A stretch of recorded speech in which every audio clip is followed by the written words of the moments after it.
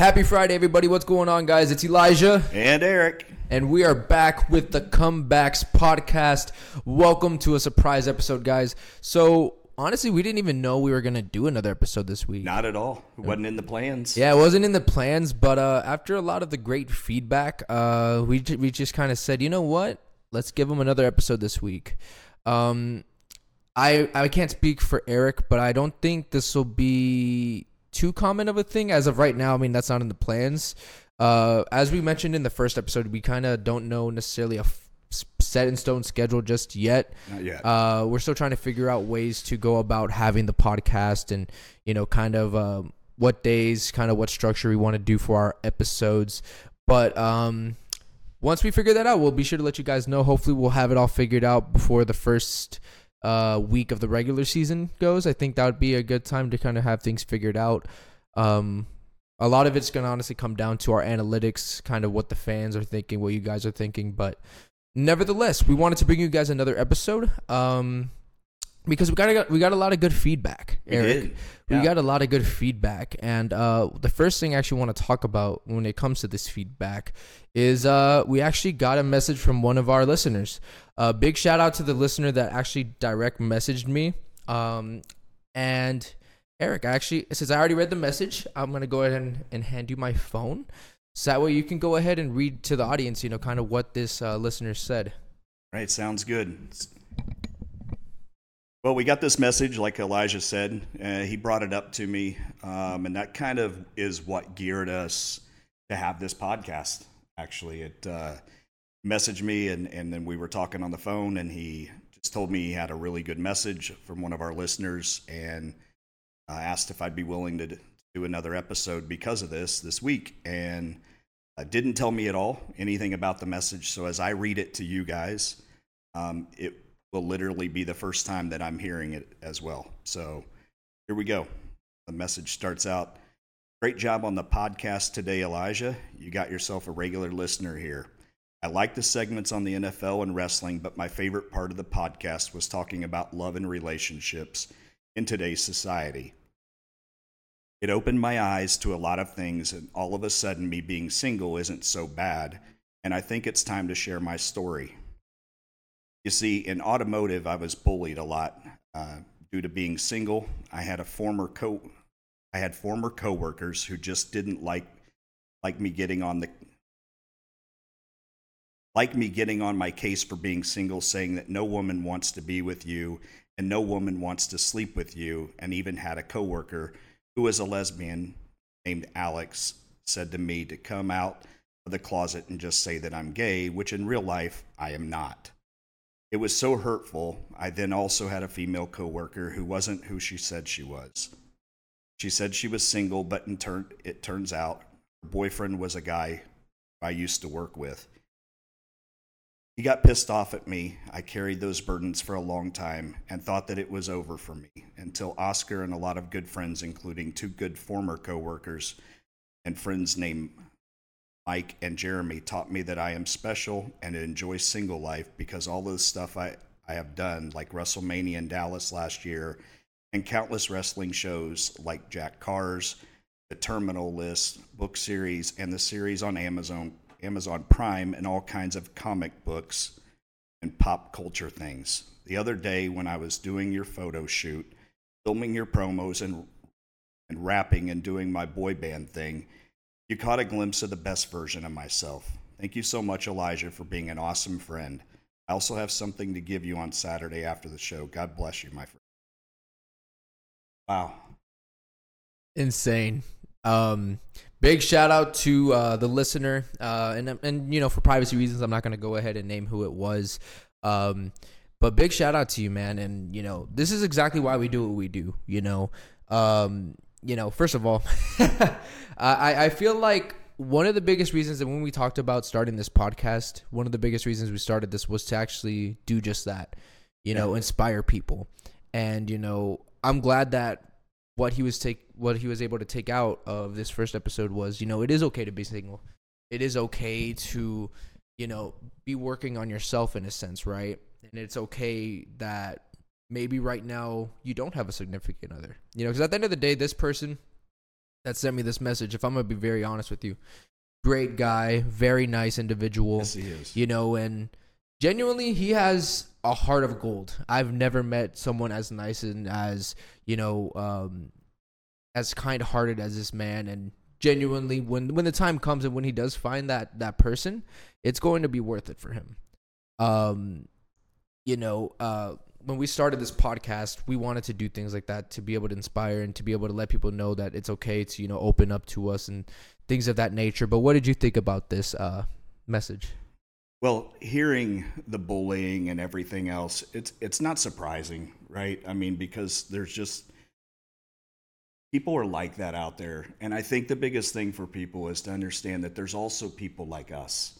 And I'd like to think more of us than just the people that you run into that are the ones that treat you like crap and say bad things to you. I mean, the thought of somebody telling somebody that I know who is, as you say, I don't know him well, but I do know him. And to have somebody tell that person that they're never going to have somebody and things like that is very hurtful. And it makes me angry that there's people like that out there. But the best thing we can do, because we're not going to be able to stop it, is just be there for everybody and give them an outlet, right? To say, hey, look, it's okay. Reach out to us. You've always got us, because we're very unbiased people, non-judgmental, and we'll always be here to offer support for anything. So hearing that, yeah, that's just where I'm at on it. That's my take on the whole thing.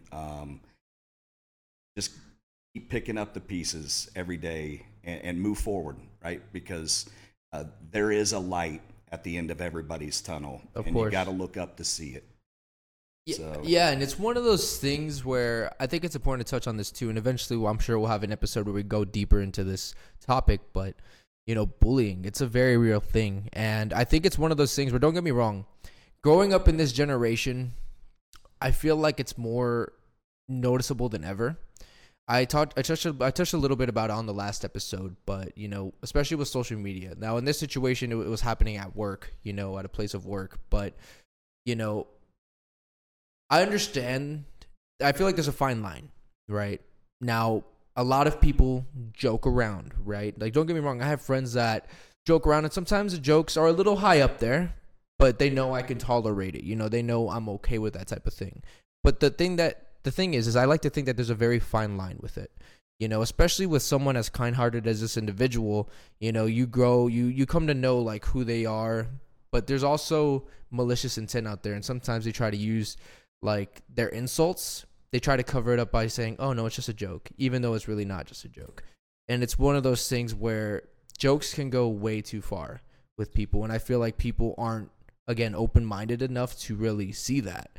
There was a lot of times, in my upbringing where people's rude comments have, affected my mindset.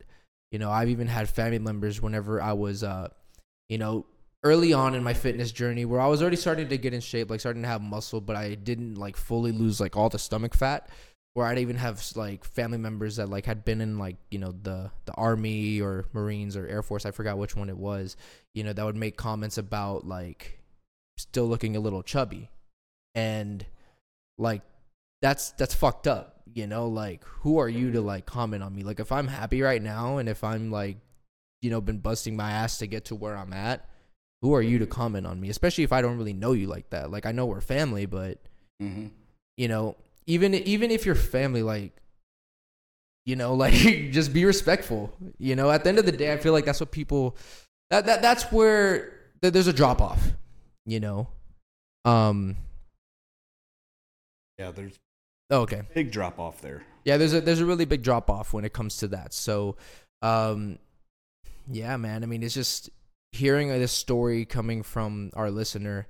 It really hit something in me, and that kind of made me want to do another episode today, because honestly, when you think about it in retrospect, half of the episode was kind of focused on sports and on wrestling, and the other half was focused on, a topic of discussion that we felt could maybe, open people's eyes to a lot of different things.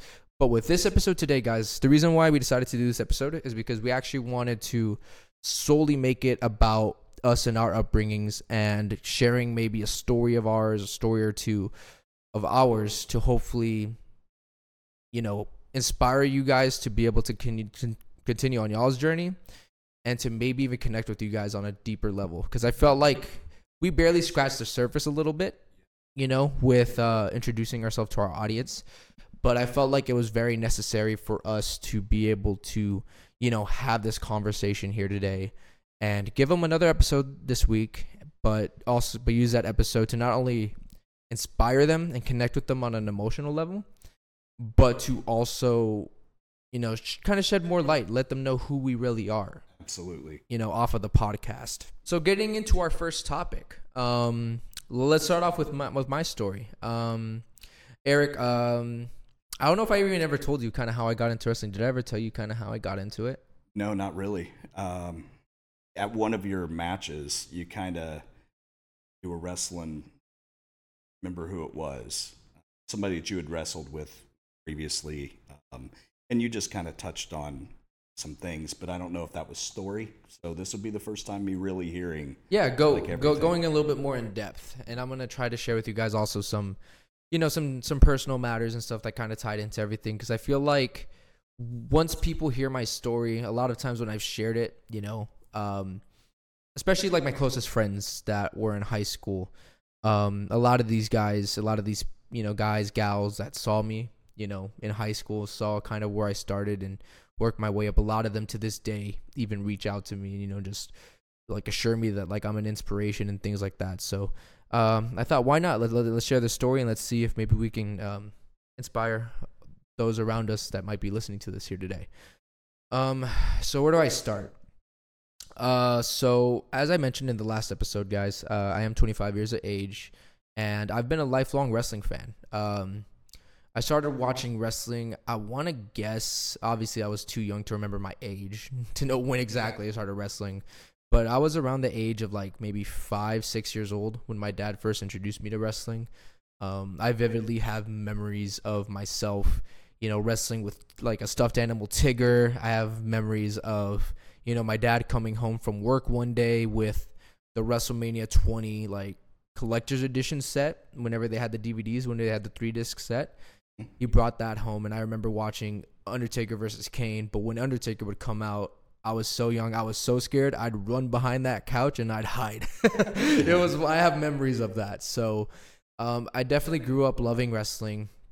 The older I got, I want to say getting into like junior high year, middle school, I wasn't able to watch it as much, but it's because I didn't have the access to watch it. At the time, it was on cable, and it still is on USA and stuff like that, but I didn't have those channels. Once we got, I believe it was Dish Network. On Dish Network, I don't think I had those channels for whatever reason. And then at some point, we just stopped because the internet started really taking over, so I wasn't really watching it for a while. But around that time, as you know, for a lot of guys and gals, a lot of us start going through, for guys, puberty, start growing. As I started growing, I kind of got a little overweight, going into high school, I was around 200 pounds, but I wasn't a healthy 200 pounds. I was overweight. You could see it in my face. You could see it in my body. I was very ashamed of myself, and through high school, through junior high, I was kind of just looked at as kind of like a chubby gamer, type person, not too many friends. And going into my sophomore year, my family one day just told me that we're going to be moving from Crystal City, which was about 45 minutes, 30 minutes away from Uvalde. And they told me that we're going to be moving to Uvalde. So imagine the mindset, right? I just finished my freshman year with a lot of my best friends in Crystal City, and I'm moving to a brand new high school 30, 45 minutes away, at that age. Mentally, I was worried, because I was like, I'm not going to know anyone there. I'm not going to have any friends there, and if I already had this kind of rep at school, like that no one really talked to me, cared about me, aside from my friends, you know, what am I going to do in this brand new landscape, you know? So I moved to Uvalde, and Uvalde was okay, you know, for what it was. Didn't really have any problems with anyone. Most of my time was kind of taken up by, you know, video games and a band, because I did do marching band. I was in band, and I was a percussionist. So to my percussionists out there, you guys are badass. Love all of y'all.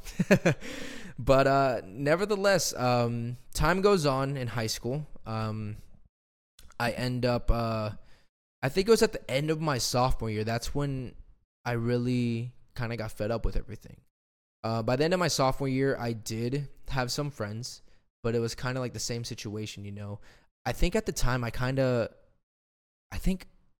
so this is going to be the first time I open up about this. So one day, right, obviously we're kids, right? And everyone, no matter what, like at some point, most people tend to have a crush. So I ended up having this crush on this girl. Like she was one of the popular girls, right? But again, like I was kind of like a ghost. Like no one really talked to me. Chubby gamer, you know, kind of an outcast. So one day I remember I just looked in the mirror, bro, and I was just so disgusted.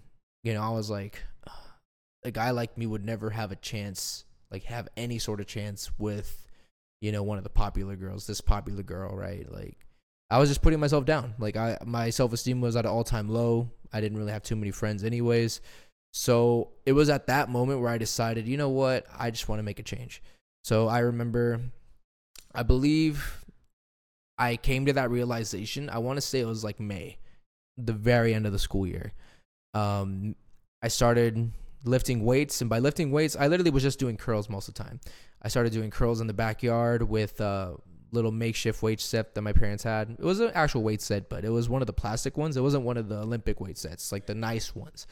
And all summer, like I just busted my butt, you know, for 2-3 months, whatever, you know, so however long summer is. And I remember by the time band camp came around, I want to say I went from being 200 to like a solid 150.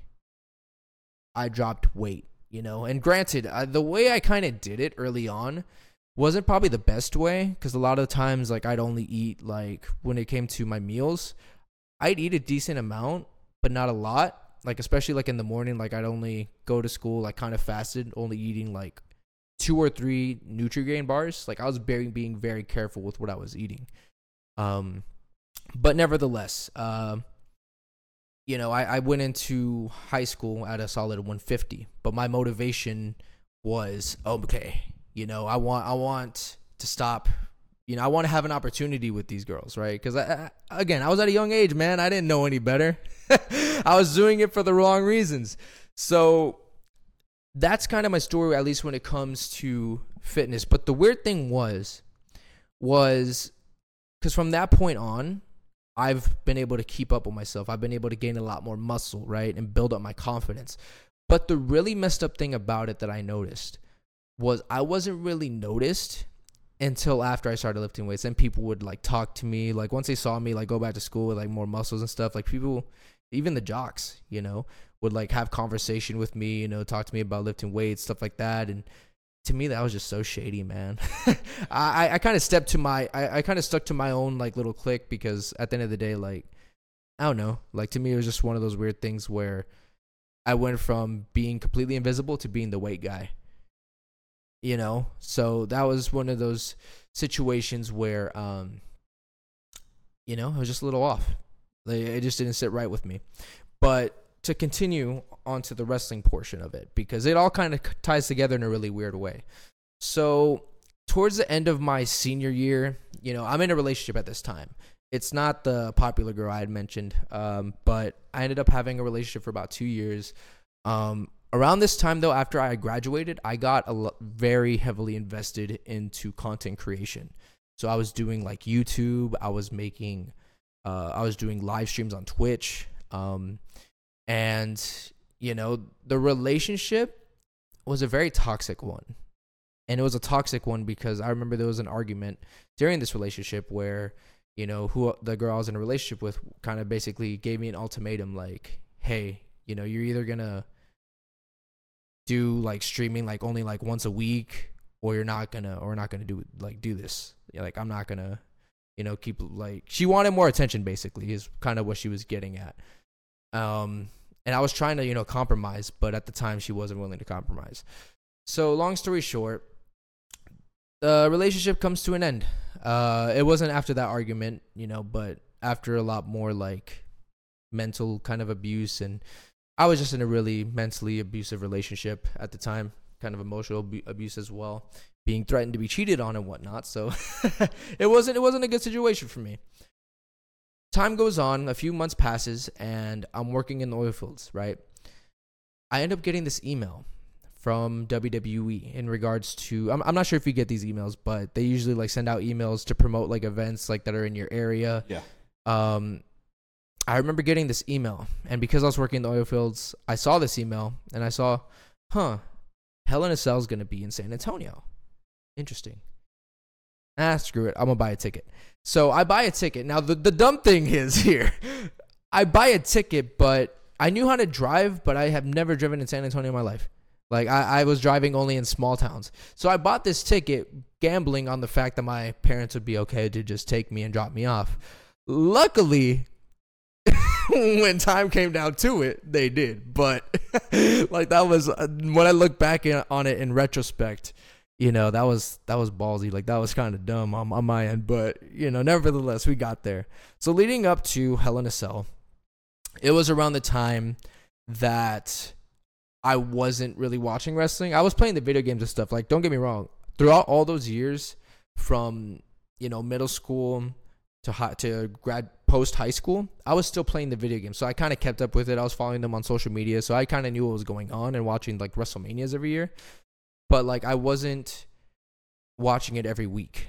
So what I did was I was actually on Hulu watching the replays, because I don't know if you knew, but Hulu has like the replays, but it's kind of like dumbed down without the commercial breaks. Yes. So I was watching those just to kind of get myself mentally prepared, knowing what's going on in the realm of wrestling when I go to Hell in a Cell.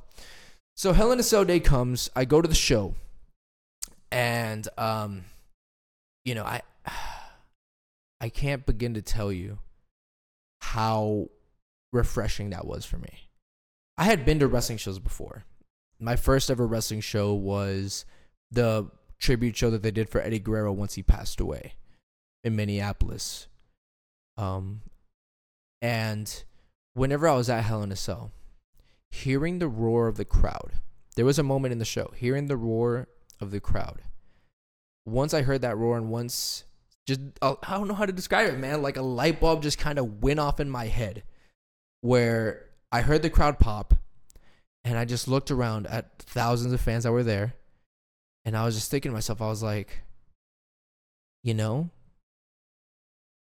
I love wrestling, right? Because my love for wrestling was very obvious that day. I love wrestling. I love entertaining crowds and entertaining people. That's why I did YouTube. That's why I was doing streaming. Mm-hmm. And I love fitness. And to be a wrestler, to be a good wrestler, it's really important, to keep up with yourself, to stay in shape, to hit the gym. It was at that moment, man, everything kind of clicked for me. Being at Hell in a Cell, I was like, why don't I try to do this? Like, how do I do this? So I started doing research, and I came down to two conclusions. I found Booker T School out in Houston, and I also found Seth Rollins School. And that was kind of a tough decision to make. I kind of came to the conclusion, like I knew in my head I wanted to go to Seth's school, because my logic at the time was, Seth is in WWE right now, and he was being built as one of the top guys at that moment. He wasn't necessarily in the WWE Championship or the Universal title picture just yet, but he was one of the top guys. Him, Dean Ambrose, because Dean Ambrose was still there, and etc.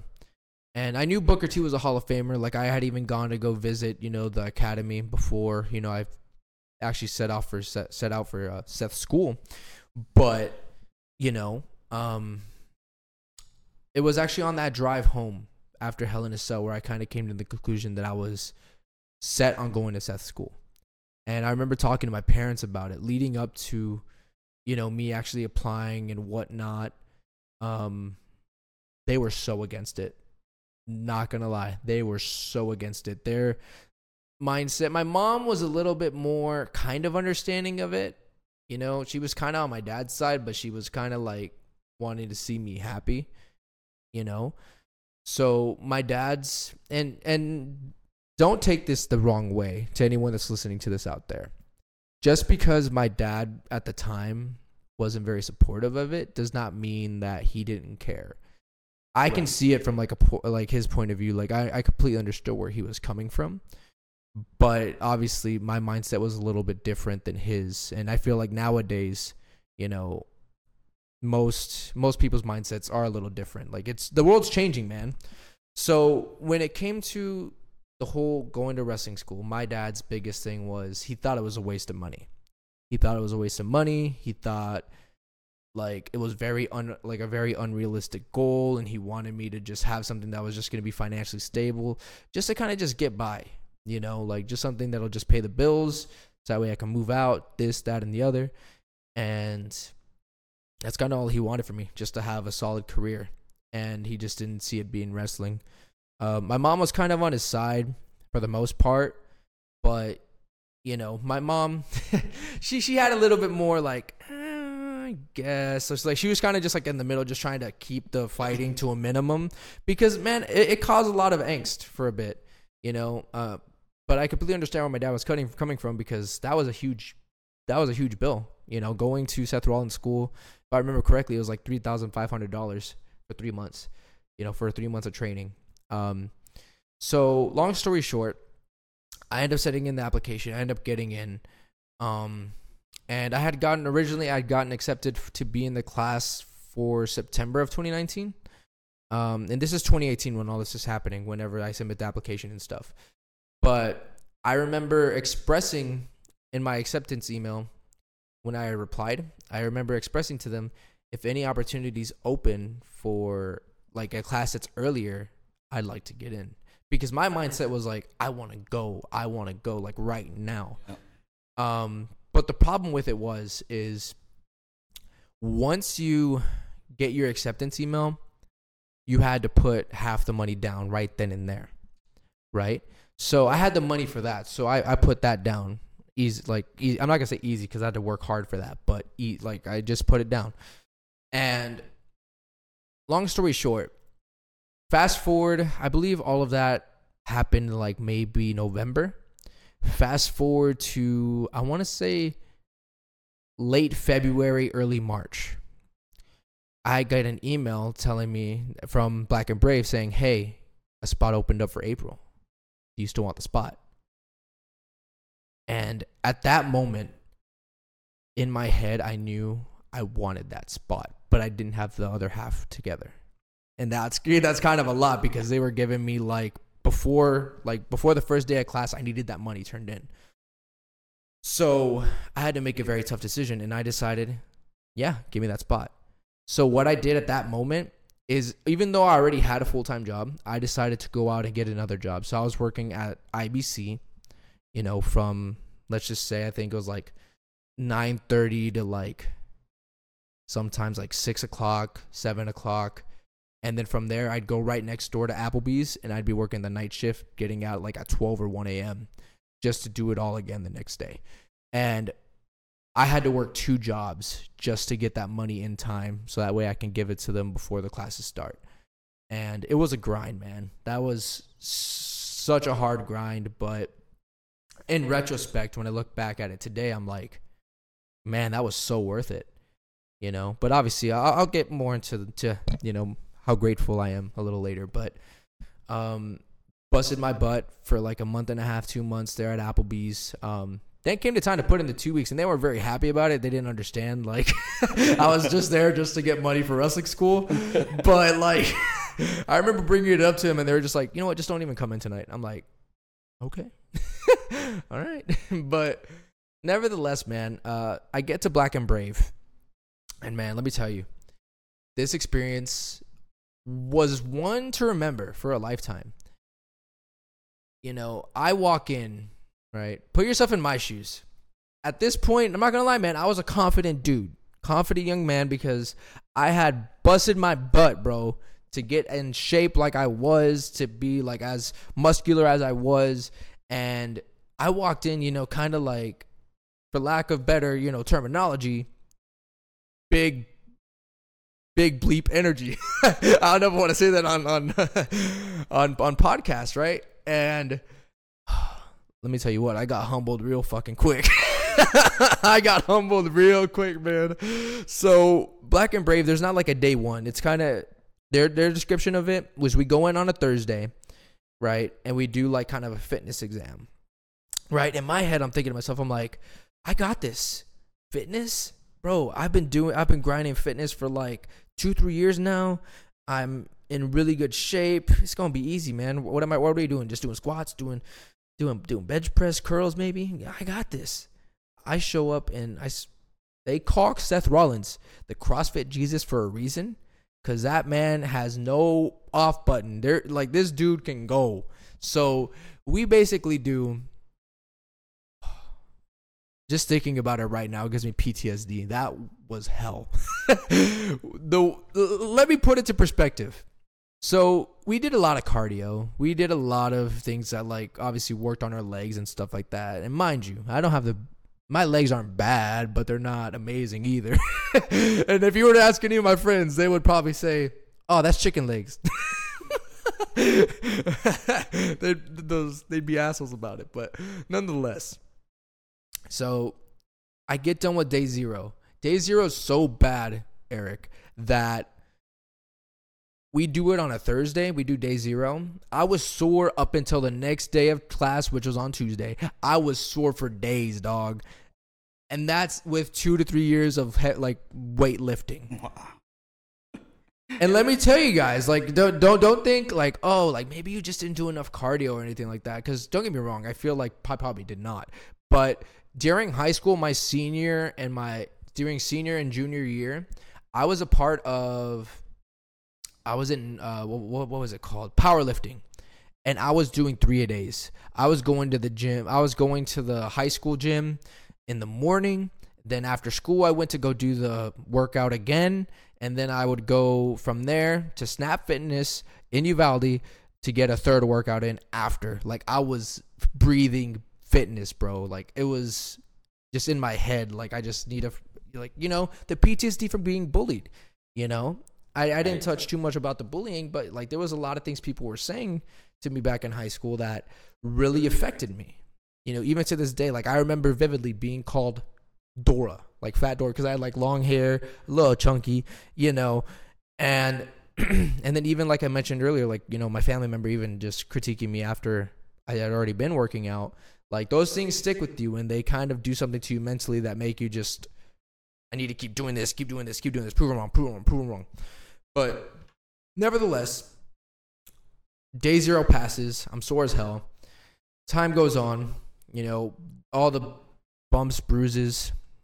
There was a time I almost broke my leg. It was pretty rough at Black and Brave, man. But those 3 months really humbled me, and they, you know, show like let me put this into perspective. The class started with around, I want to guess, like maybe 18, 20 people around there. Maybe if I might be a little over, but we had a pretty decent sized class. All that graduated was less than half of our class. Whoa. It's not easy, man. A lot of people drop for different reasons. Some because, you know, it's a lot. They didn't think they can do it. Some because, you know, family stuff came up and, you know, it was kind of a commute for them, having to drive a few hours, you know, 3 times a week, especially for the workouts. Because, you know, going to Black and Brave, you have to go and you have to work out at least 3 times a week doing his workouts. It wasn't easy. But especially for someone like me that was not from there. I'm not from Iowa. I don't live in Iowa. I don't know anyone in Iowa. I'm kind of there just on my own with my roommates, which were other members of the academy. You know, just kind of there just on my own, really. You know, eating, breathing, and sleeping, wrestling. You know, everything was wrestling for me at that time. And once graduation came, graduation was pretty awesome. I'm not going to lie, because I actually graduated on my birthday. So that's always like every time my birthday comes around, I'm like, man, that's so cool. I graduated on my birthday. So this past year, that was my 4th year anniversary in wrestling, but it's also my 25th anniversary being alive. Being alive. So pretty cool. So towards the end of camp, though, that's kind of where they wanted us to start figuring out kind of like our character, like who's our character, right? And this is where I get into this part of the story of how the King Cobra came to be. So I decided I loved my branding for streaming, right? My logo was a King Cobra, right? But my alias in video games and on streams was exotic, right? And the reason why I came up with the King Cobra whenever I was doing that was because I was thinking of different animals, man. I was thinking of animals that are exotic animals to America. I wasn't thinking like worldwide, but I was just thinking America, Texas. You don't see King Cobras. Like, I could have obviously gone with something like lions maybe, or something that's like else, but I felt like that's kind of overplayed, especially when it came to logos in the gaming realm. So I was like, I want to do a King Cobra. And my justification for it was so stupid, bro. My justification, like, I would always tell people, why King Cobra? Oh, because I'm quick with it. Like, I'm fast. I'm stealthy. I'm slippery. Like in Call of Duty, bro. Like, that was kind of my mindset. Like, that was my reasoning to myself for for the King Cobra. But like, another thing about King Cobras I learned, though, which again is kind of why I stuck with it in wrestling, is, you know, King Cobras, they tend to try to avoid conflict, especially with, you know, because they're not the biggest animal, they're not the biggest reptile. You know, they tend to avoid, you know, conflict with bigger predators. But once you poke at it, once you mess with the King Cobra enough, they're gonna defend themselves. And one King Cobra strike, if I remember correctly, can kill like 8 adult elephants. So all it takes is one strike, right? But the thing about the King Cobra is many people don't think much when they see a King Cobra, I feel. But little do you know, all it takes is one strike. Like, they are probably the most deadly thing you'll ever run into in your life. So whenever I was thinking about my wrestling persona, I was like, it makes sense. I'm not the biggest guy. I probably won't be the fastest or the strongest either. But I feel like that kind of makes sense with my whole story, because I like to try to avoid conflict. Like, I'm not out at bars just trying to like get in fights with everyone. Like, I try to avoid it, right? But I'm also the type of guy that you poke at me enough, or if you, for lack of better terminology, let's use the terminology that people use nowadays. You fuck around, you won't find out. You know? But I try to avoid it, man. Like, that's just not me. Like, I'm not that type of dude that's just gonna go out just try to find a fight like that.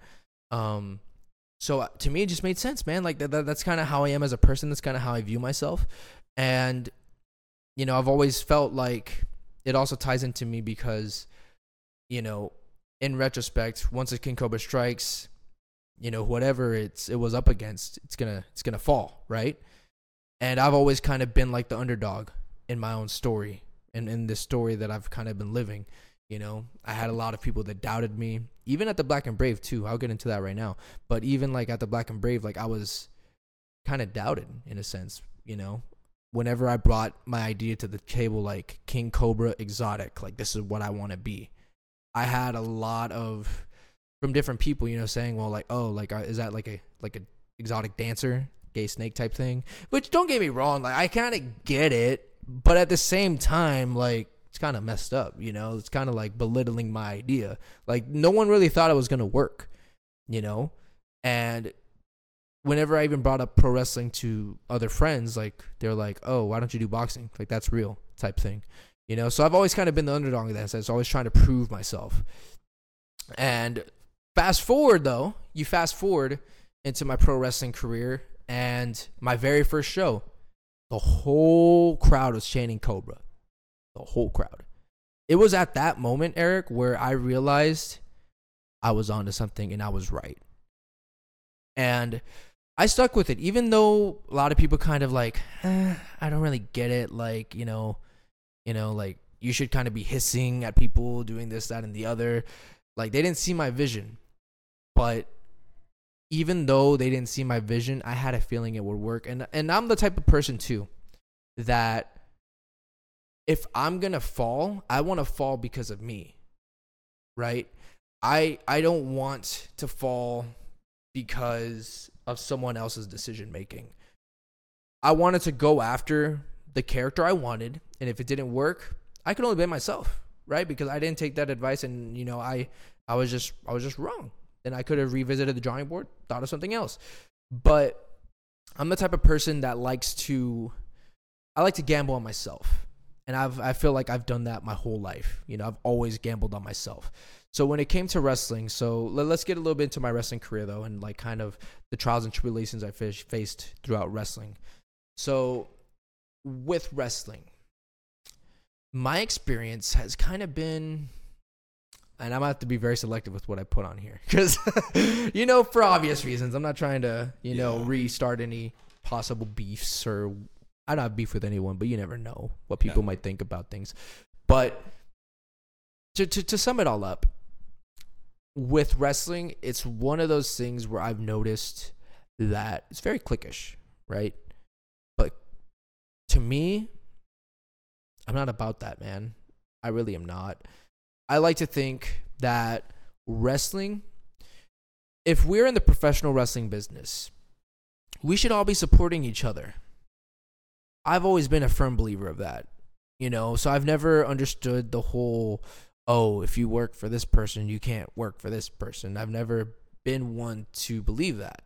I've also never been one to fully believe what other people say until I get my own perspective on it, especially when it comes to other people, right? So throughout my wrestling career, there's been instances where, I've even had promoters, telling me telling their class when I'm not in the room that they only put me on a show because that day of the show, my grandfather passed away. Even though I was on all their marketing for that show, even though I was promoted for that show, obviously I'm on their flyer. So why is it you told your class that? And why did you have me on the flyer if you didn't plan on having me wrestle or anything? To me, that type of disrespect, I just don't fly with. Like that's deep. Because the day my grandfather passed away, obviously, it's like I talked about in the last episode. Like, I'm not one to cry. I'm not. And that man meant so much to me. But even though he had just passed away, even though, my family obviously was grieving and it was a rough time, I was there that morning after he had passed, and I still chose to fulfill my obligation that I had made. I made that decision because, again, I'm very early in my wrestling career, and I knew that there's a lot of sacrifices. Should I make it? Hopefully I do. But should I make it to the next level, WWE, what have you? There's gonna be a lot of sacrifices I might have to make every now and then. So I made an obligation. I made it into a priority to still go because I was also the first show I was ever on a flyer. So imagine my excitement there. So I took it upon myself. Obviously, my family, my parents understood. They knew I was gonna go do the show, come right back. To go spend time with my family. But, imagine doing all that and, still feeling still hearing that, from one of your best friends that apparently that was said about you by the promoter.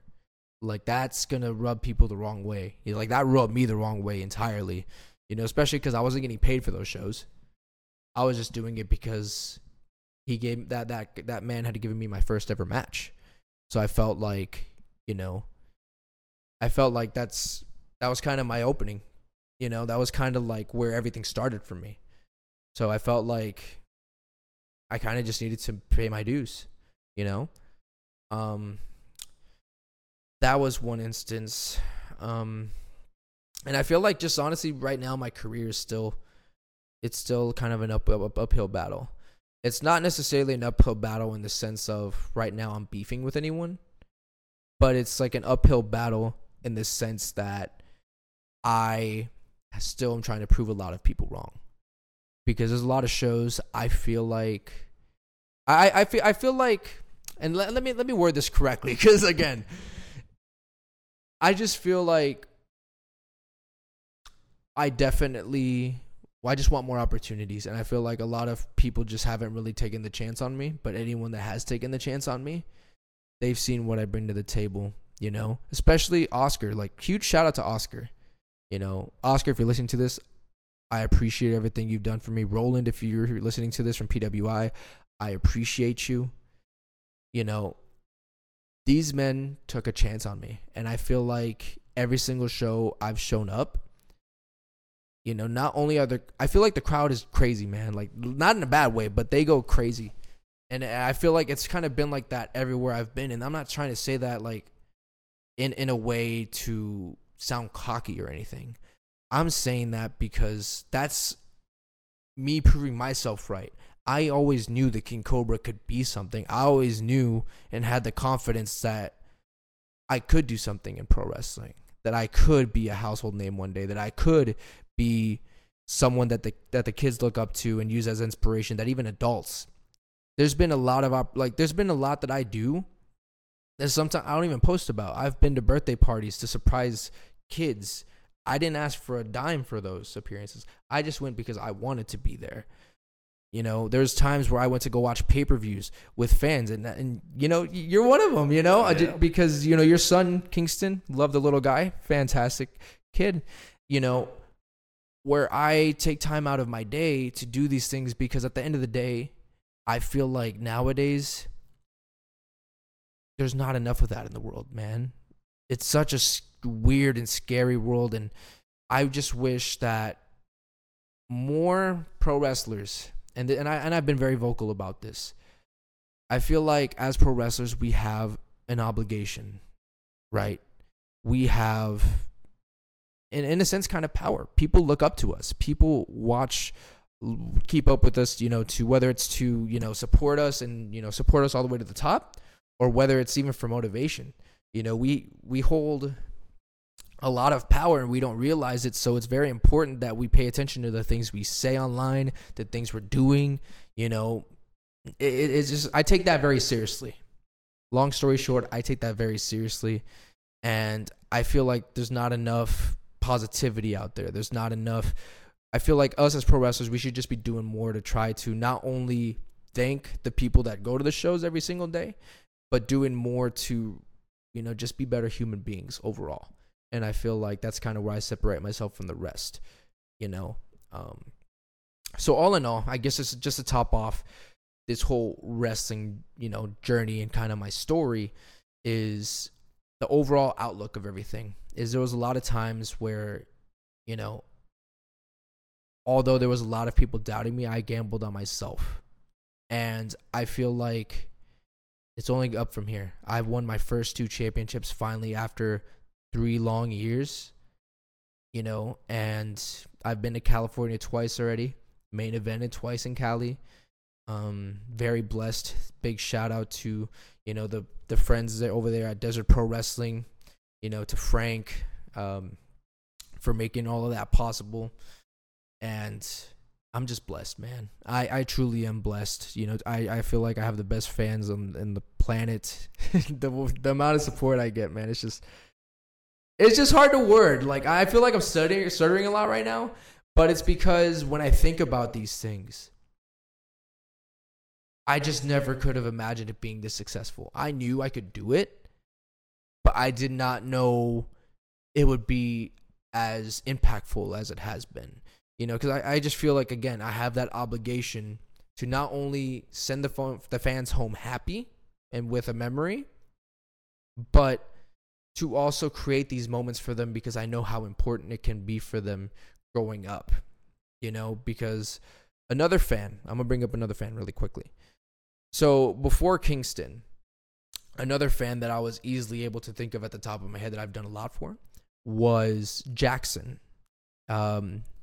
And Jackson, there was times where I'd even go to Brett and Nikki's house, which were his parents, and they had me there. Like, I was really good friends with them too. I'd be there.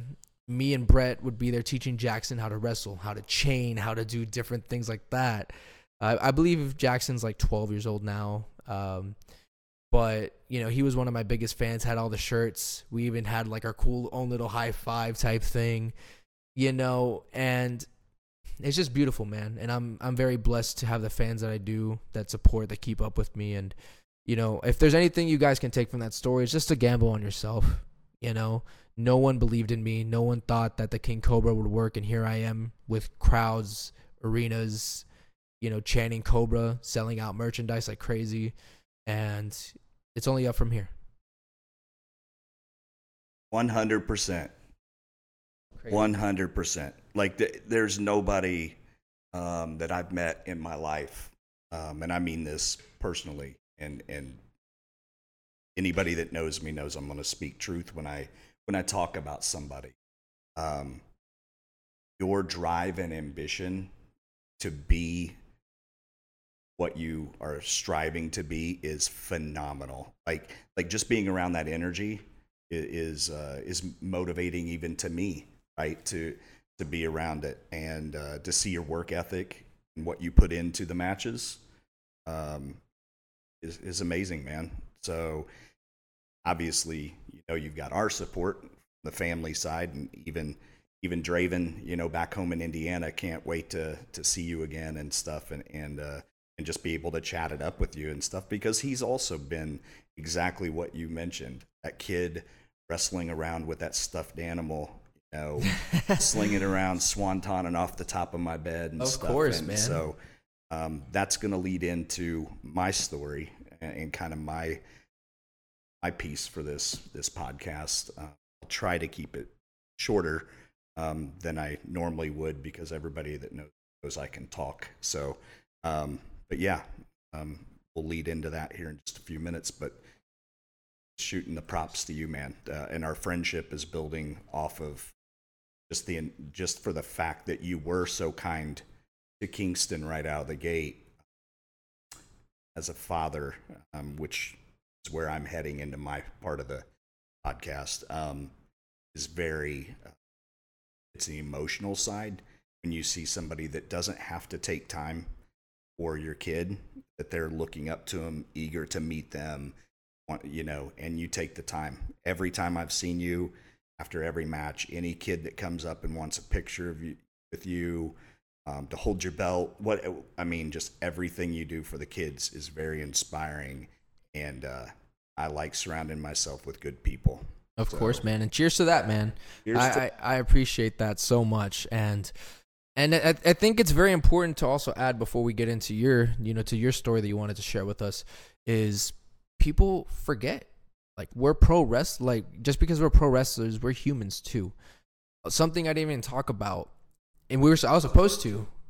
I'll skim right through it, but we're humans too, and throughout this whole journey, you've seen me at my highest, and then you've even seen me at my lowest. Throughout this whole wrestling journey, there's been times where I've been at my low, man. I've been at my low, but even whenever I was at my lowest, whether it was because of a bad breakup, whether it was because, of just some drama going on in the pro wrestling landscape that really affected me, whether it was me personally or, maybe even someone close to me, or even my business back in Uvalde, whatever it was, although I was going through those things and, having to battle my personal life problems while still trying to pursue this dream of mine, it was the friends like you, like Brett, like Jake, like Ray, the list goes on of those people that kind of kept my head kept up high and kept reminding me, like, hey, we know you're going through a lot, but just keep in mind why you're doing what you're doing, right? And especially the fans, like, whenever I'm at the shows, I feel like that's one of the only times that all my problems are back at the door. When I'm in that ring, I just feel like superhero kind of in a sense. I feel like I'm not me because it's weird to say, man, but I just don't. I feel like I'm someone much bigger. I have a bigger platform when I'm in that ring. People look at me like I'm some superhuman, but in reality, I'm still Elijah, right? The only difference is that I feel like, and I feel like this is another thing too, why I think a lot of people connect with, the King Cobra is because they see themselves possibly in the King Cobra. They see themselves, they see that the King Cobra sometimes it's not so easy. He might start out the gate getting his butt kicked a lot, but he perseveres. He keeps fighting. He keeps clawing. And at some point, he's able to overcome his obstacle, right? And I think that's just such a beautiful thing. And whenever I'm at the shows, the fans really put everything into perspective for me and kind of just remind me why I do what I do and, just motivate me. The fans motivate me. My friends motivate me to keep going no matter what I'm going through. And I owe it all to you guys that's listening and to especially the fans like Kingston, like Jackson and, the list goes on and on. But big shout out to everyone out there listening to this right now. And I hope that, you guys hearing everything I've been through hopefully inspires you guys to do the same. No matter how bad it may seem, please continue the fight. Please find those outlets that you guys may need, like whether it's the gym, whether it's painting, whether it's just anything you guys enjoy, whatever you guys have a passion for, invest into it, invest your time into it, invest your energy into it, because I promise you guys this, you will get to where you want to be. And at the end of the day, there's always a light at the end of the tunnel, like Erik mentioned earlier. And it's just one of those things where please just don't give up. And like I mentioned at the last podcast, if anyone ever needs someone to talk to, let me know. I'm always here. Same here. So what you were talking about reminds me of a necklace that I have at home, right? And on it, it's a barbell, right? It's a little dumbbell, and it is all it says is know your why. Know your why. That's the most important thing you can do in anything is know why you're doing it. Exactly. If you don't have a reason, it's probably not going to last, right? And do it with conviction. So that'll tie in as well to what I'm about to talk about. So take a quick break. There we go. Yeah, let's take a quick break. We'll jump into my story. Yes, sir. So thank you guys so much for tuning in again. We're going to take just a really quick break, and as soon as we cut back in, we'll jump right into the story. Thank you guys so much for tuning in, and we'll get back with you guys after this word from our sponsor.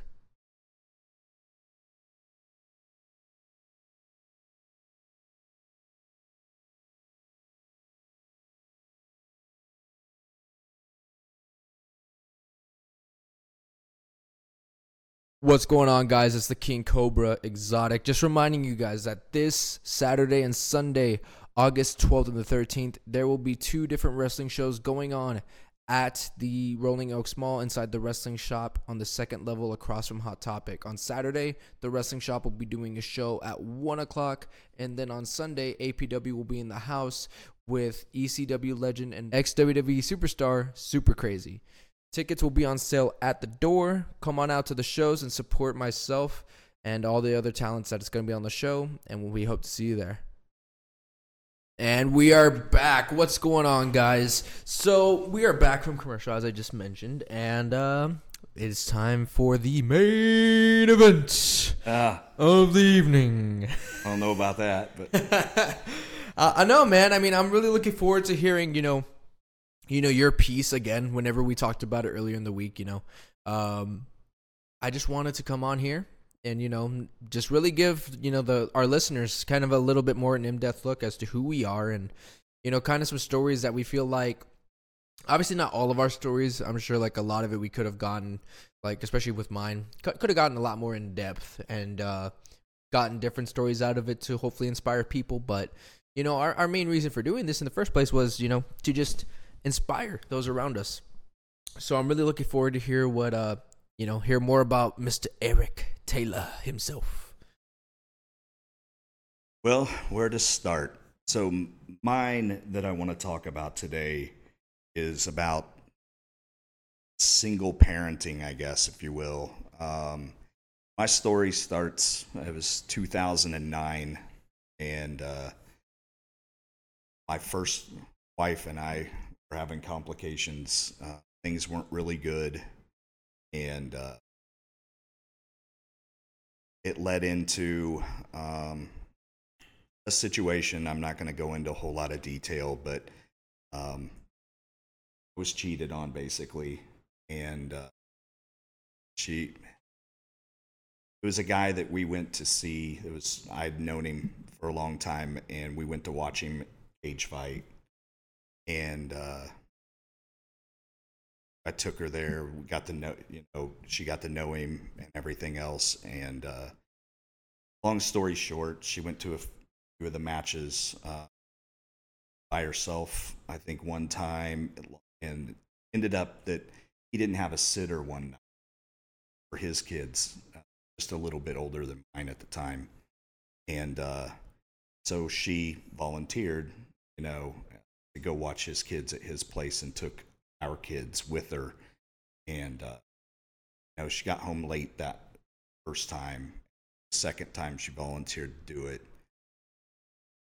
up staying all night there, kids there, and it didn't set well. So obviously I had reservations and was upset. Long story short, it just led into a lot of problems. I used her, having an affair. She swore that it didn't happen. To this day, you hear people in your ear telling you it was. She's telling you it wasn't. Regardless, though, I can look back on our relationship, and it wasn't healthy anyway. I was always accused of being the one that just wanted to chase the money.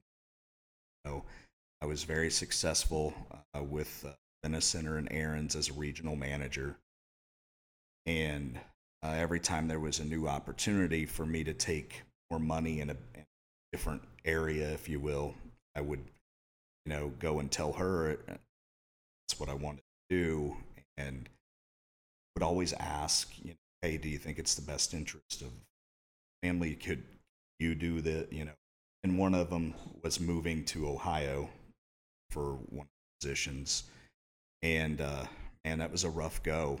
I went over, got us a house. We still had our house in Lafayette. Tried to sell it, and didn't sell. Over there, she got homesick. Ended up leaving me, moving back to a place that was like a cousin of hers. I was trying to find a transfer back to Atlanta. So there was a lot of complicated times. Her mom always, accusing me of chasing the money, care about anything else, and it was all about me. And looking back, I didn't feel that way at the time, and it always made me angry to have your in-law, and she was so close to her mom, talking in her ear basically like that, and I felt like that wasn't really healthy either. But at the same time, I look back on it, I think we had other problems, like we weren't really good together. Um, you know, she had cheated on me before we ever had kids, and I turned around, and she was pregnant with Kingston or Draven, and I, felt vulnerable in the situation, and ended up cheating on her. We were going to split. I went home one night and we talked it through. Obviously, everything was okay and better for a little while.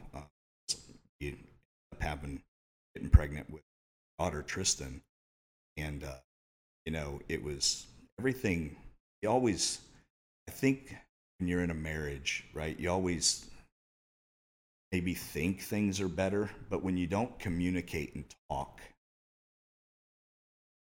you really never know. And that was the biggest problem that we had was and so it led to the divorce, and that was the hardest time of my life. To this day, I look back on everything. you know, not so much now because it's been several years, you know, but for the longest time, that's all I could think is, what, what did I do wrong? I think things go south so much of the time. People blame themselves for every problem that happens. Like, if one person's wanting out, the other person takes it all on them. What did I do wrong? But, you know, and then you self-assess, and then you start eating yourself up, dissecting everything down. And that's what I did for so long. You know, we split up. I went to my parents' house for a little while. I got my apartment, then it was reality. You know, it was just happening. There's no way to reconcile, wasn't turning around. So I got my apartment, um, Shady Knoll Apartments, and spent a lot of time not really being present in my kids. You know, I went from a full-time dad, seeing them, you know, get ready for preschool, all these things, you know, and led to not seeing them every other weekend. So when you go from seeing your kids every day, able to hug them when you want or play with them when you want, to seeing them 4 times a month, rough. And I, all I could think about, coming from a family where my parents were together, my still are, obviously, as I got in last podcast, it very, very difficult, because I, I thought I had ruined kids' lives, like that it was all my fault. I did something to drive her to this. We did all, everything in my eyes was fault. So I basically just spent a lot of time by myself inside my own head till I couldn't take it anymore. Started going out to the bar. I was at the bar every single night, every night, without fail. If I didn't have my kids, I was at the bar and drinking myself through oblivion most of the time, driving home. Honestly, in a sense, probably not even caring what happened to us. In a wreck, maybe it was just saved me. Pain internally. I want to get up, causing me a lot of problems with my job. It wasn't working. They were very understanding for a while, obviously, tough situation. But in the end, I had to step down from the spot voluntarily, but asked, "Hey, you're not really in this." So I ended up going from making six-figure income, stepping down to store level, making half. And, you know, ex significant other, the custodial parent, Anna, it's everything. Support, you know, it's because she didn't work. Support was set, salary. I went to the situation. It was the worst person in the world, because now all of a sudden they couldn't their things because they were banking on support money. So it was always a tough situation for me, feeling I needed to, at that time, continue to make more. But in the long run, it didn't work out, and I was having to work weekends when I didn't used to. So I went to the store level. They work Saturdays. I would only have Sunday off, and kids 4 times a month. You need to make sure you're home Saturday to have them. So I ended up leaving the company that I was so successful in for 16 years of my life, going to work in a factory. and I started on the floor in the factory. Lucky enough, wasn't there very or before they had a higher position open. I always knew that, always, as you talked about, believed in myself and abilities to do anything and be successful at it. So put my name in, voted me right away and put me in office, and which helped get me back at least to a salary in which I was making what I was making at the manager. Obviously not 6-figure income, but hey, I think those days are past at this point, but I'm okay with everything financially. But so to go into the whole situation, it was 2009. I got the apartment.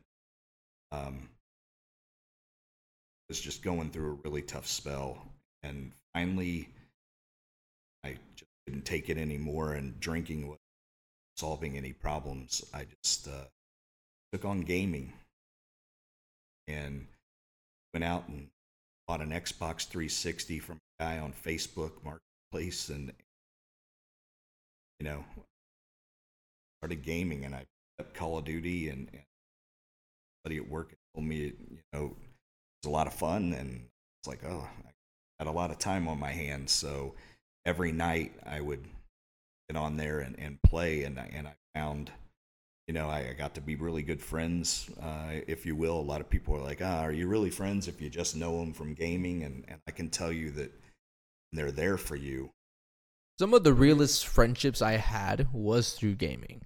A lot of them actually still, even to this day, like follow me on social media, keep up with my wrestling, because wrestling, like I was a part of wrestling clans, man. They had clans for wrestling, and some of these guys, like we all loved WWE when we were younger, and they see me to this day like doing that, and they like my pictures a lot, like even hype me up sometimes in the comments, or even like people that used to watch my streams also like keep up with my wrestling stuff and still support me. So no matter what anyone says, your friends that were on Xbox, that were on PlayStation, like those are real friendships. I don't care what anyone says. Absolutely. So I got to be really good friends with some of these people. They were there when I had nobody. As you get older, most of my friends were, we weren't really friends anymore. We were more like acquaintances anyway through school and whatnot. And my best friend Trevor was off in the military, so he had left. He started in the military late in his later mid-20s or whatever. So he was on, moved away, and so I had really nobody around my hometown, if you will, as crazy as that sounds, that was there for me during that tough time. So I was alone a lot. So these guys that I met through Xbox Live became really dear friends, that they were there for me to use as an outlet. And so built some good relationships there. Quick touch on that. One of them I'd had since 2009, been a friend on whether it be PlayStation or Xbox 360. We both had both accounts and stayed in touch all the time through it. He actually, we're friends on Facebook as well, and he saw that I had moved to Texas for my job, and he had a friend who owns a ranch in Seguin, which is only 35 minutes from my house.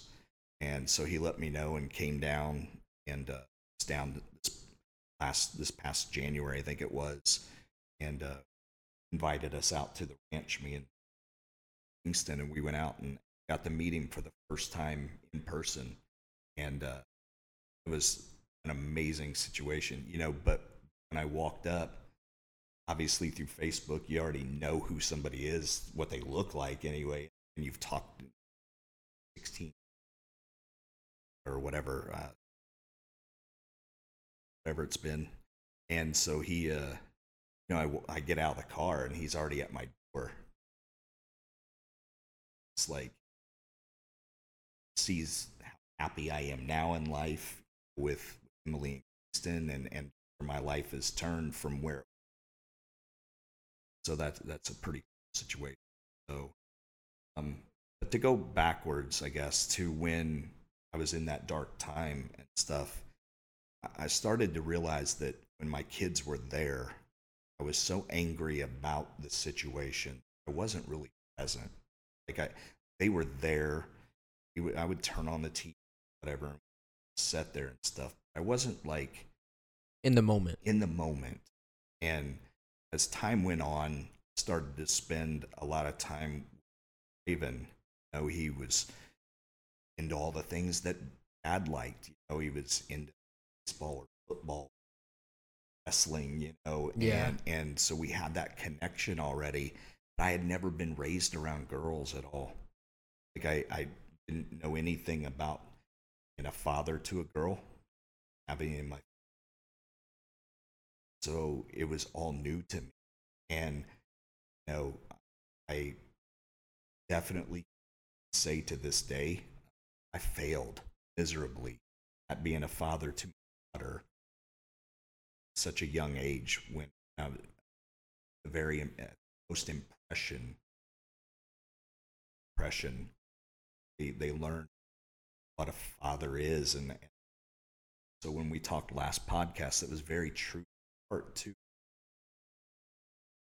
I pray that I've done all right things now to show her what a good man is and stuff, and that looks like. But Of I course. felt like as a father of a 3-year-old at the time, I didn't do that quite a while. Me and Draven would go throw the football out in this back lot by back door of our apartment. There was a lot, and we'd go down there with hitting the ball, you know, throwing the football, and sat on the balcony, ball or color or whatever. I remember so many times looking up there and seeing her look down like she. So many times her mom called me after I was home. It was always the same thing by the time, and I would get angry about that. Not ever obviously to just and throw it at me, angry because you put me in this situation. It's your fault. I'm failing with her because of all this, and instead of just doing something different and doing what I did, so much hatred and anger so long over. I didn't figure it out very long, and to this day I deeply regret. I had just let go of my adult problem. Keep in mind that just as much my everything as Raven was, I should have shown her that. And you're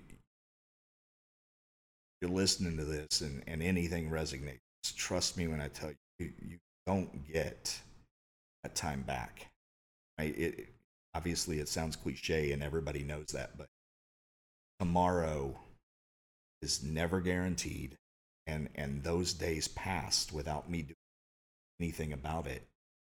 I know Tristan and I have had now that teen now, several times one on one about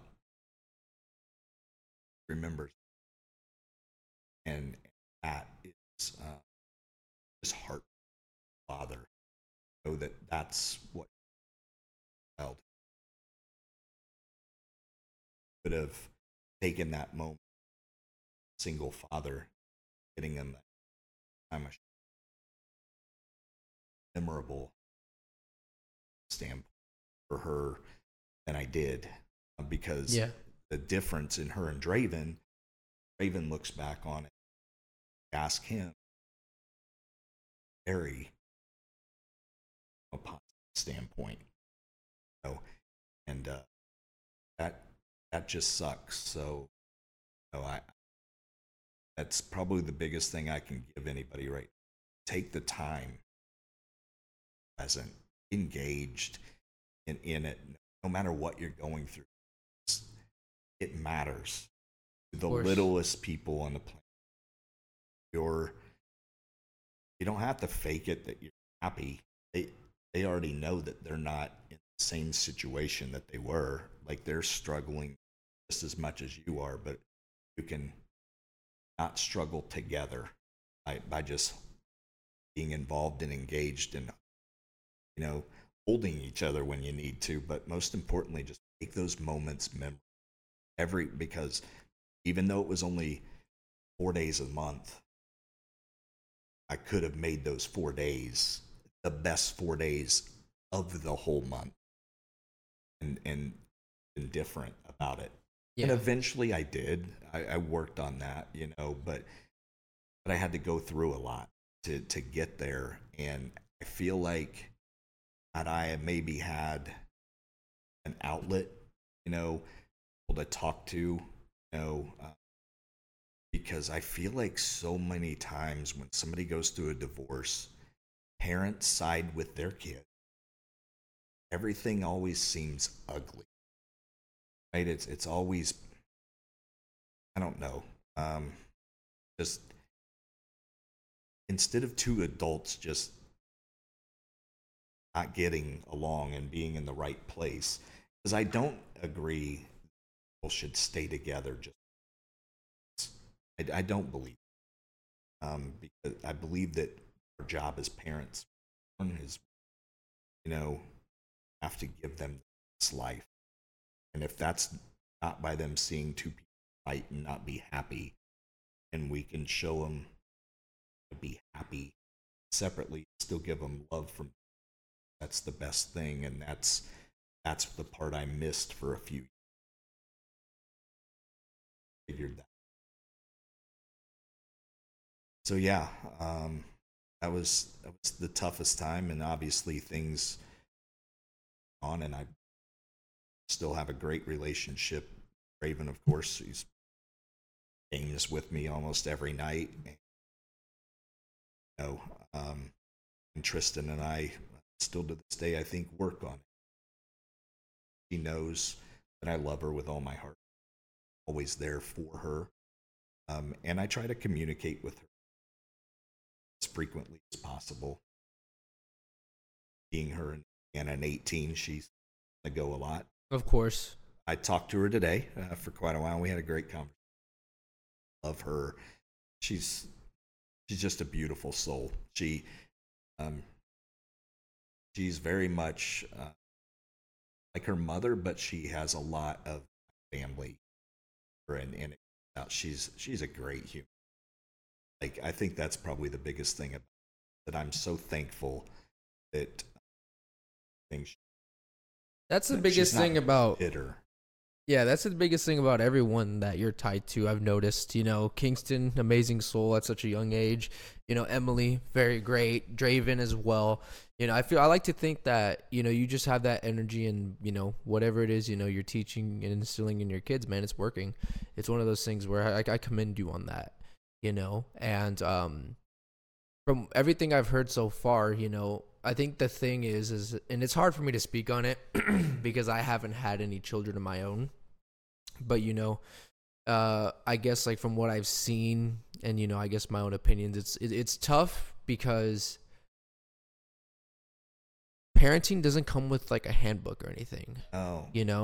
And now that you've had all those experiences, I think to a degree, I feel like the one thing that I think about everything that you went through, I think it's beautiful only because it taught you what you know today, and you were able to learn from it.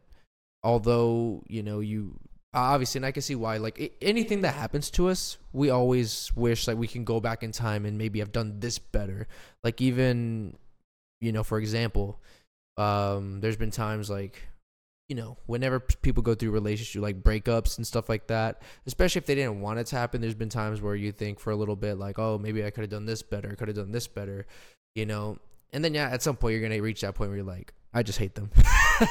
But like, like we all think that way when it comes to a lot of different things, not even just relationships, but just like maybe opportunities that are missed. Like we're human, man. And at the end of the day, I think that it's beautiful that you were able to learn from that. And the fact that, you're still able to maintain this relationship, not only with, with Draven, which it's an amazing relationship, guys. I can confirm. I play Fortnite sometimes with Erik and Draven. And I think that's so cool, man. I think that's awesome. But even, with your daughter, and I'm glad that, you guys were able to kind of rekindle that relationship. Y'all are still working on it to this day. And, it's one of those things where it's hard. And I spoke about it a little bit in the last podcast, but it's important to be open-minded. As you were explaining all this to me, like I was already thinking, like I can only imagine how you felt going through all of that. Like I know whenever I went, like some of the ugliest breakups I've been through, I kind of felt that way. Like I kind of felt like I was in like pretty awesome moments, but sometimes I wasn't there mentally because I had just been through a breakup and I wasn't really appreciating everything that was happening at the time. Like one of my ugliest breakups happened, I want to say it was one summer. I was by myself. My parents had just started working in Minnesota. I want to say this was a few years back. So I was kind of by myself in Uvalde, taking care of the house, taking care of, I don't know if we had Cooper yet, but regardless, I was in Uvalde by myself, watching the house. My parents were up north working, and long story short, I was in a relationship for a little bit, ended up going through a pretty bad breakup. My mom ended up coming down to visit and taking me with her to Minnesota so that way I can go visit my dad, visit some family up there.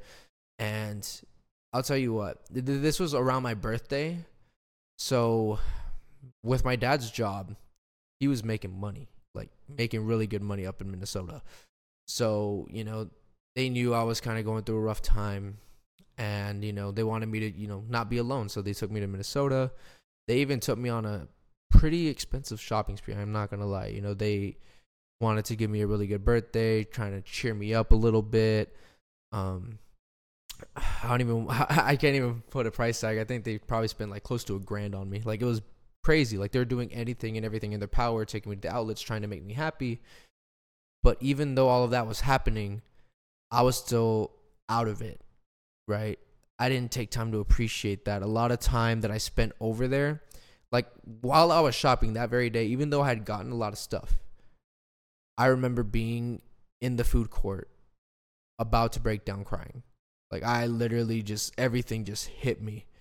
And we just can't control that type of thing, like, and that's just from a breakup. I can only imagine like, a huge commitment like marriage, because obviously I like to think that most marriages, like people are getting married because they genuinely feel that strongly about said individual. Right. So that's even worse. So me hearing all that, I'm like, oh my gosh, I can only imagine how you felt, and then also, like you said, whenever you have children, obviously, I don't have my own children, so I can't speak too much about it. I can maybe give like kind of my idea, but with children, I think the general idea, at least in my opinion right now, before having children, is you want to give them the best life possible, like you mentioned. And in a perfect world, I guess the way we would look at it is a happy household, mom and dad still together. Unfortunately, nowadays, it's really rare, especially nowadays. Like in this generation, I feel like that there's so many homes that are kind of split up, and it's a lot of toxic love out there. But, at the end of the day, I can imagine, I can already say confidently, like even the way I look at it, whenever I do have children, I'm going to do everything in my power to make sure it stays like, because at the end of the day, that's kind of how I was brought up. And that's the way I believe it should be, but times are crazy right now, man. And I think that with everything you've been through, it's bred you into the person that you are. And I think that's a beautiful thing. I appreciate that. It was definitely a rough road. And I know it's not easy for my family, my parents right now, me moving to Texas, 1,600 miles away, whatever it is. And it's definitely been hard on my kids. you know, them not being around their little brother, is bad enough. And, it's hard sometimes to think about how perfect of a life, if you will, giving Kingston. And so there's that part of me as that father that feels like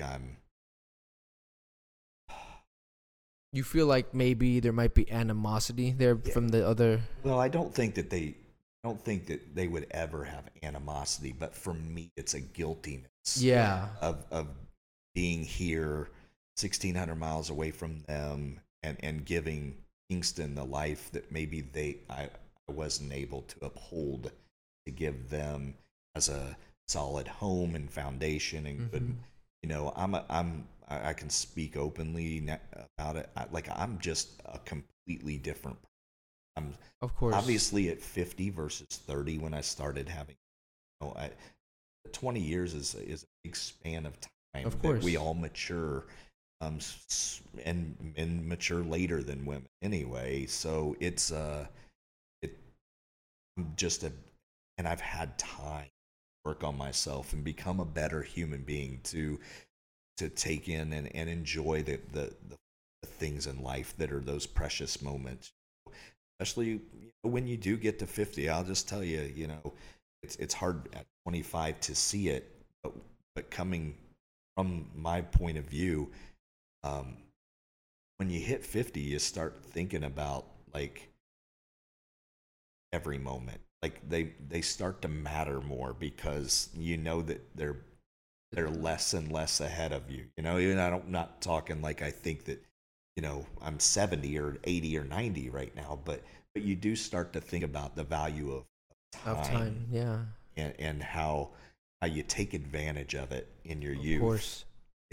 And as I took advantage of it at that time, and didn't value it like I do today.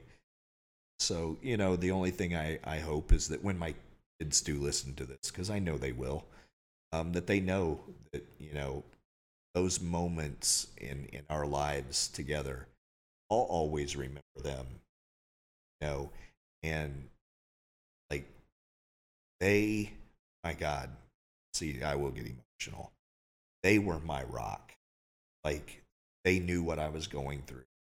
And the greatest hug in the world is from a child who knows that you're hurting and doesn't let go.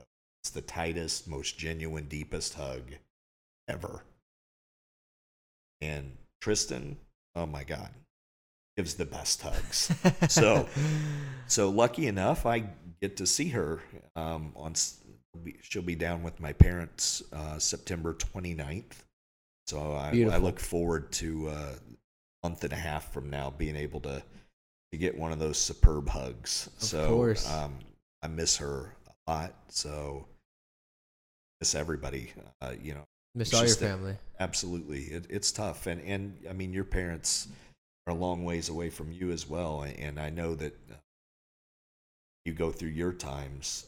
It's tough. I'm sure having them not there. So I think about that when I see you and stuff, and I think about my kids being in Indiana, and if they're struggling or having one of those moments, me not being there for them as that outlet. So Yeah.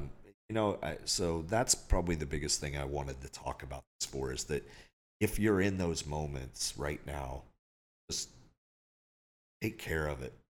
Like, be there for your kids, be present, be involved, be engaged, and let them know that you support them in their journey in life. Like, Draven and Tristan both know that I support them, whatever decision they make. People ask me all the time, because they both graduated, one this year and one last year, and they ask, they go into college, are they, and I'm like, is college got to be the only answer for everybody? Like, that's the end all be all. If you don't, you're not successful. And I think that people put success as a almost like a salary or a title, a job title, wherever they're going. And I don't agree with that. No, me either. I think success, the way I view it today, I mean, success is achieving your dream, right? Like you have a dream and an aspiration and you're not chasing it, you're failing yourself. Because everybody else may win by you doing something that they think you should, but inside you're dying a little every day when you're not doing what you're Yep. passionate about. So if that means you make nickels a day, but you're chasing your dream, it's better to be broke than to be working a 9 to 5 or doing something for somebody else that you're not happy doing. Of course. So that's the last thing I'll leave on is wealth. The wealthiest people, a lot of them are broke. The reason I say that is because wealth is about knowledge. Wealth is about love and passion and like Happiness within yourself. happiness is wealth, Mm-hmm. right? Because wealth equals health. And I promise if you're stressed and unhappy, you're not your healthiest self. And that's, no matter what. And that's true, you know. That's I guess like I mentioned earlier, you know, that like that's something me and my dad, you know, kind of differed on. You know, I guess like priority wise, whenever I was starting wrestling, you know, he prioritized kind of me just having a good job, doing something I wouldn't be enjoying, you know, just to make a paycheck and just to, you know, be able to continue living. But, you know, my mindset's always been like, you know, at the end of the day, you got to enjoy what you do, man. It's like you mentioned before, you know, about us enjoying our moments, because I've always had the mindset that my life could end at any moment. I could die after we film this. I could die. I don't know. I don't know when my time's going to come up. And I want to know, whenever I leave this world, I want to know that I did everything I wanted to do. That I lived every single moment fighting to make my dreams a reality and doing stuff I enjoyed, you know? So that's why I continue to this day to continue chasing this professional wrestling dream. That's why I continue to do things that make me happy. Because at the end of the day, like, what's life if I'm not happy? Absolutely. You know, I could tell you right now, the times I'm not happy is whenever I'm working my current job, you know? And I'd at least like to know that, you know, whenever I leave this world, aside from, you know, chasing these dreams, is I want to leave a legacy, because legacies is what live on. And I want, you know, my legacy of my hard work, determination, and my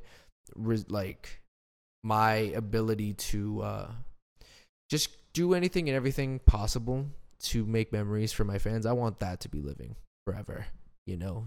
And one thing you touched on that, you know, in your story that really opened my eyes too, was whenever you mentioned, you know, kind of like, I guess the way to word it would be how you brought up like how you kind of felt bad in a sense because, you know, you're here giving, not felt bad. That's probably not the right way to word it, but just to continue, you might understand what I'm trying to say, you know, giving Kingston the world, but wish that you would have done the same for, you know, Tristan and for Draven.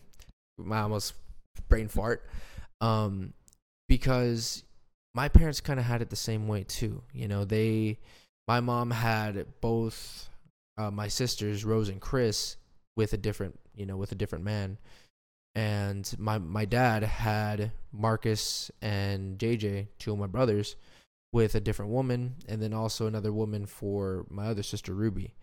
You know, and there's a lot of times, and the reason why I guessed animosity was because although they never really say it, like they joke around about it a lot, right? Like they call me, like my siblings call me spoiled because, you know, I had both of my parents, they stayed together, and, you know, they gave me the world, you know, like I just mentioned, you know, just that whole experience there in Minnesota.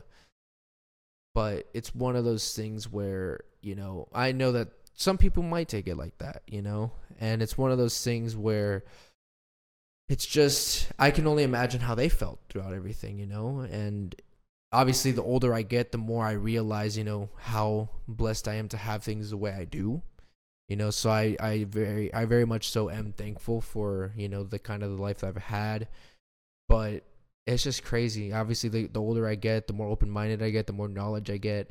It just opens my eyes to, the different situations that people go through. And I think it's important, like you mentioned, for people to not only, like, if they do have children, to really give their all to them, let them know that they're going to be there for them, and to support them in whatever dreams and aspirations they do have, right? At least that's my view on things. Absolutely. Because I think that's the one thing I wish would have happened earlier.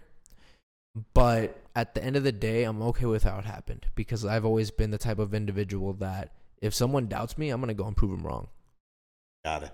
Like that's just always been my mindset. But I know, like, there's some individuals that are very dependent on that support, that once they don't get it, they stop, they back off, and I think one good example, and people would be like, of course you bring this guy up, but Russ was one of those people. I remember he brought it up on one of his interviews where he said that he had asked his best friend Boogus, and I think even his brother too, like, should I start rapping? And at this time, he was just a producer. He was just making beats for them while they rapped and whatnot. But he had asked, should I start rapping? And then his best friend Boogus said, yeah, why not? Do it. Get on the mic. Do it. Encouraged him.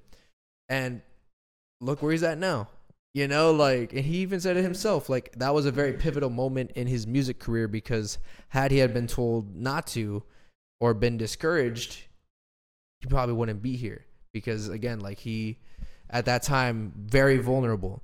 And I think that's the beautiful thing, too, when it comes to anyone chasing a dream. Like, we all have that moment where we decide, are we going to do it or are we not going to do it? Because I feel like that's another thing, too. Like, a lot of us, especially when we're chasing those very ambitious dreams, those ones that not many people are able to say that they're able to do. But a lot of us think, okay, should I play it safe? Or should I just go all in and try to make this a reality? Whenever we reach that point, a lot of us, we go to like a best friend, we go to like a parent, and we ask them for their honest opinion on what they think we should do. That yes or that no can be very pivotal, and I think a lot of people don't realize that. Yes. A lot of people, and if this is ever brought to my attention, if someone's gonna come to me and ask me about a dream, I'm gonna tell them just go for it. You have one life, make it count. Absolutely, 100%. So I know Draven will be listening to this. I know he's our biggest fan. So much love, Draven. I miss you, buddy. So I know he'll be listening to it, and he knows where I stand for him. Like, and Tristan as well. Like, if she came to me and had a true dream and asked in full, it was affordable for Dad.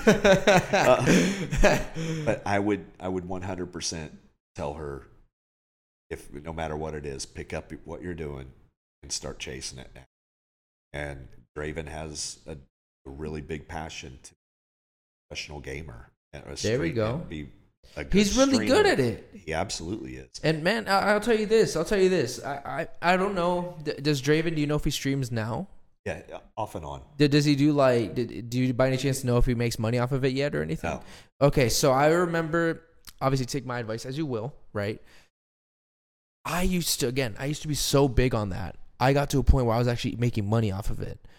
It's really important. Now, obviously, Draven, since you're hopefully listening to this, I would highly suggest, first of all, come up with a good schedule, maintain that schedule, because people will subscribe, especially if you're on Twitch. Also, invest. And again, it's a gamble. It's just like my wrestling, it's a gamble. I had to invest a lot into my, to my attires, to my branding, etc. But really invest in a really good setup, because at the end of the day, you want to look professional. Like whenever I was doing streaming, again, like how I told you the other day, whenever I was in the gaming realm, I was paying like $100 and something for like professional graphics to make my Twitter look the part. I was paying for graphics even for my stream, like how people have webcams. I would have an animated, like, I guess you could say, overlay. So like there was like lightning bolts going around my webcam type thing with my logo smack dab in the middle. I even had a logo for my gaming channel. These are things that are important because this is what's going to set you apart from the rest. Some people look for that. Some people look to see how legit is this guy, you know? And then that's the unfortunate thing, especially when it comes to wrestling too. They're good. Like, people are going to look at how you look.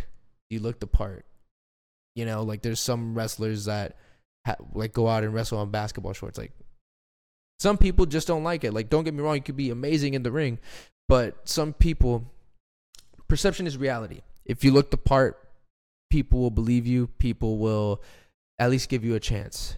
Absolutely. So it's very important to invest in whatever it is you're passionate about, whether it's music, invest in the music equipment, whether it's, you know, wrestling, invest in, you know, going to school for it, and then obviously the gear. Just whatever it is, invest your time, invest your energy, and if needed, you know, invest your money too if you have to. Yep. That's just what it comes down to. Absolutely. So hopefully I've offered for him to chase that dream. So to come down here and live me for a while, you know, it to save the money, you know, wouldn't be paying overhead, you know, and hopefully if that's what he chooses to do, you know, that he knows that door is open, always here for him. So, and I hope that all parents out there have that same view, because it is a different world we live in today.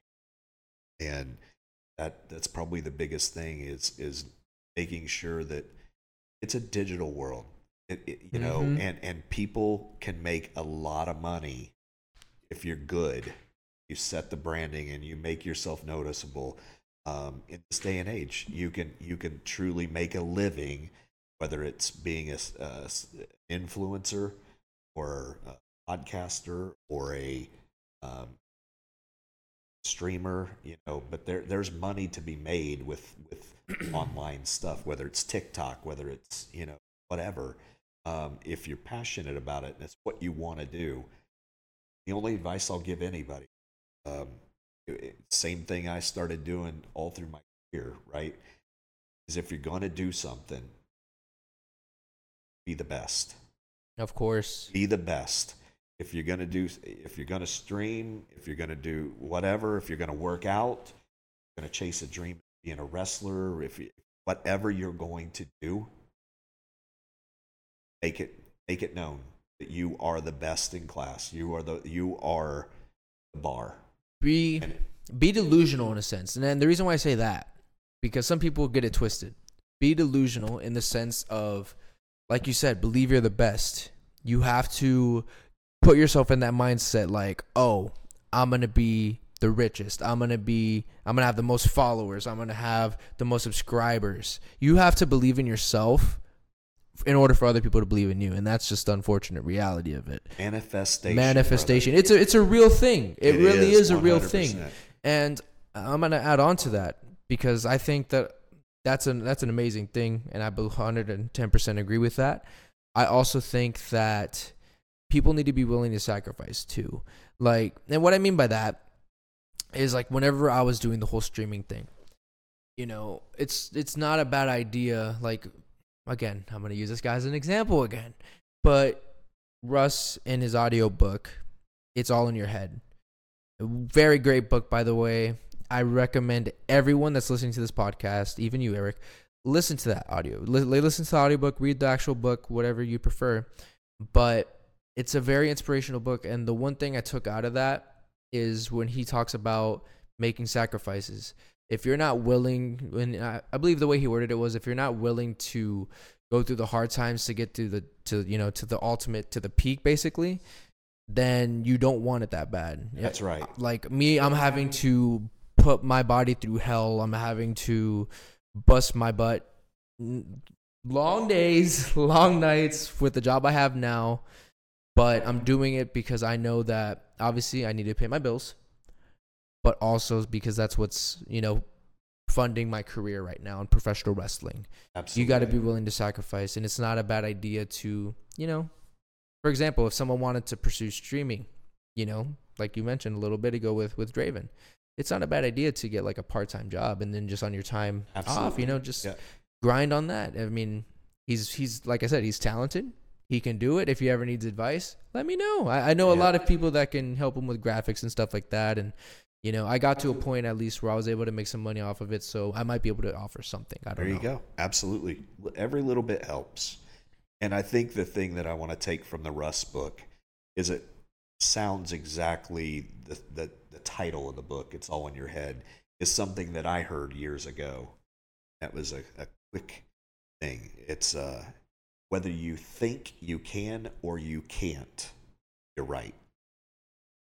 So if you think about that for a second, what that's really saying is whatever you think is going to happen, what's going to happen? You think you won't be successful, or you don't think you're good enough to do whatever, then you're right. You probably aren't. And that's not a cut to anybody. That's just saying that you got to put your mind right. Right? Like you got to have it in the right place, and you got to believe in yourself first before you expect anything. You got to get out of your own way. That's it. That's all it comes down to. That's all it is. Exactly.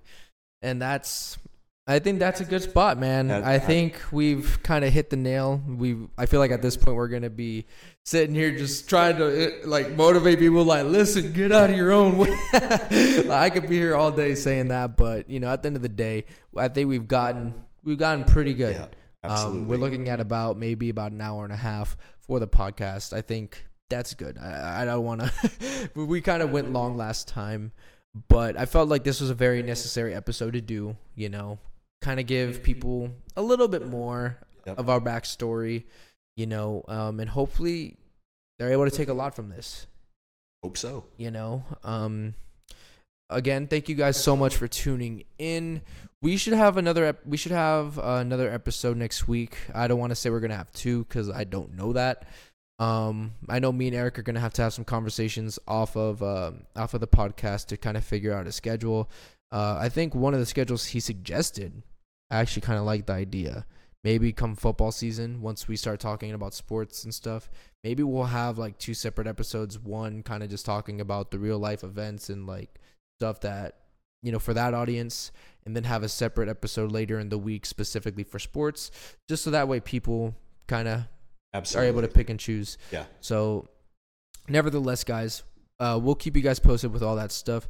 Be sure, though, to follow us on our social media pages. So we are currently on Instagram. That is the Comebacks Podcast. Yep. At the Comebacks Podcast. And then we're also on Twitter. I believe that's the Comebacks 23 or the Comebacks 23. The Comebacks 23 on Twitter. We'll see if we can maybe look around for a different or a better way to word it or something. But for right now, be sure to follow us on there. Stay tuned to our socials as well.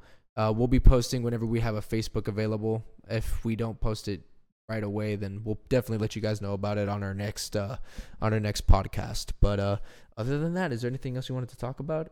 Not at all. Just glad that we have the list, and hope everybody continues to share this, put it out there. If you like it, like the podcast, like it first of all, and then share it. Yeah, hit that follow button, guys. Yeah, and give people a chance to hear it. Outside of who we may know and who we've shared it with. Everybody else can help us get the word. Of course. Thank you guys again for all the support. Hit that follow button, subscribe button, whatever it may be. And we will see you guys next week whenever we come back with the next podcast. Stay tuned to our socials to know when. Thank you guys. Have a good one.